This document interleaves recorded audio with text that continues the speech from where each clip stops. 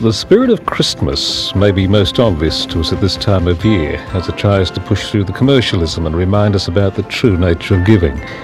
But it can turn up in the most unlikely times at the most unlikely places. Breakthrough Generation.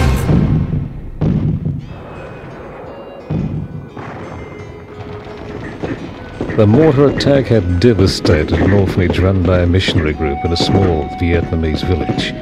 The missionary leaders and one or two of the children had been killed outright. Many more were wounded, among them an 8-year-old girl. Medical help had been requested over the radio, but when it finally arrived in the form of an American Navy doctor and nurses in jeeps with medical equipment, it soon became clear that the 8-year-old was critically injured. Without speedy intervention, she would die from shock and loss of blood. Transfusion was the only way.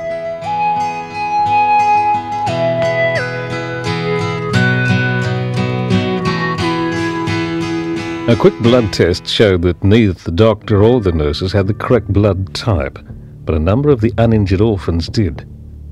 Trying to break through the language barrier with a rough form of Pidgin Vietnamese, the doctor indicated to his frightened little audience that unless they could replace some of the girl's lost blood, she would certainly die. He asked, would anybody be willing to give blood to help? The little group trembled in fear. After a long pause, a little boy's hand slowly and unwaveringly was raised. They went immediately into action. The little boy was quickly laid on a pallet, his arm swabbed with methylated spirits and a needle inserted into his vein. Through the ordeal, the little Asian face was stiff and silent, but after a while his body shuddered with a sob. He hid his face with his hand. "Is it hurting?" the doctor asked. Small Vietnamese boy shook his head.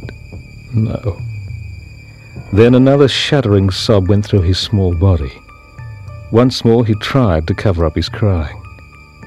The medical team was concerned that something was wrong, very wrong. At this point, a Vietnamese nurse arrived to help. Seeing the little boy's distress, she spoke to him rapidly in Vietnamese and listened to his reply, which he answered in a warm, caring voice. After a moment, the patient stopped crying and looked questioningly at the Vietnamese nurse. Glancing up, the nurse whispered quietly to the Americans, "He thought he was dying. He misunderstood you. He thought you'd asked him to give all of his blood so the little girl could live." The Americans' jaws dropped. "Why would he do that?" they said.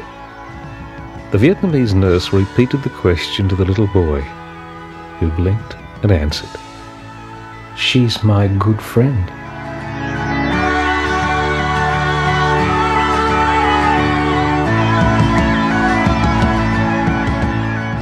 Yes, it's often the littlies that remind us about the real meaning of giving and the real meaning of Christmas. This is Malgarn.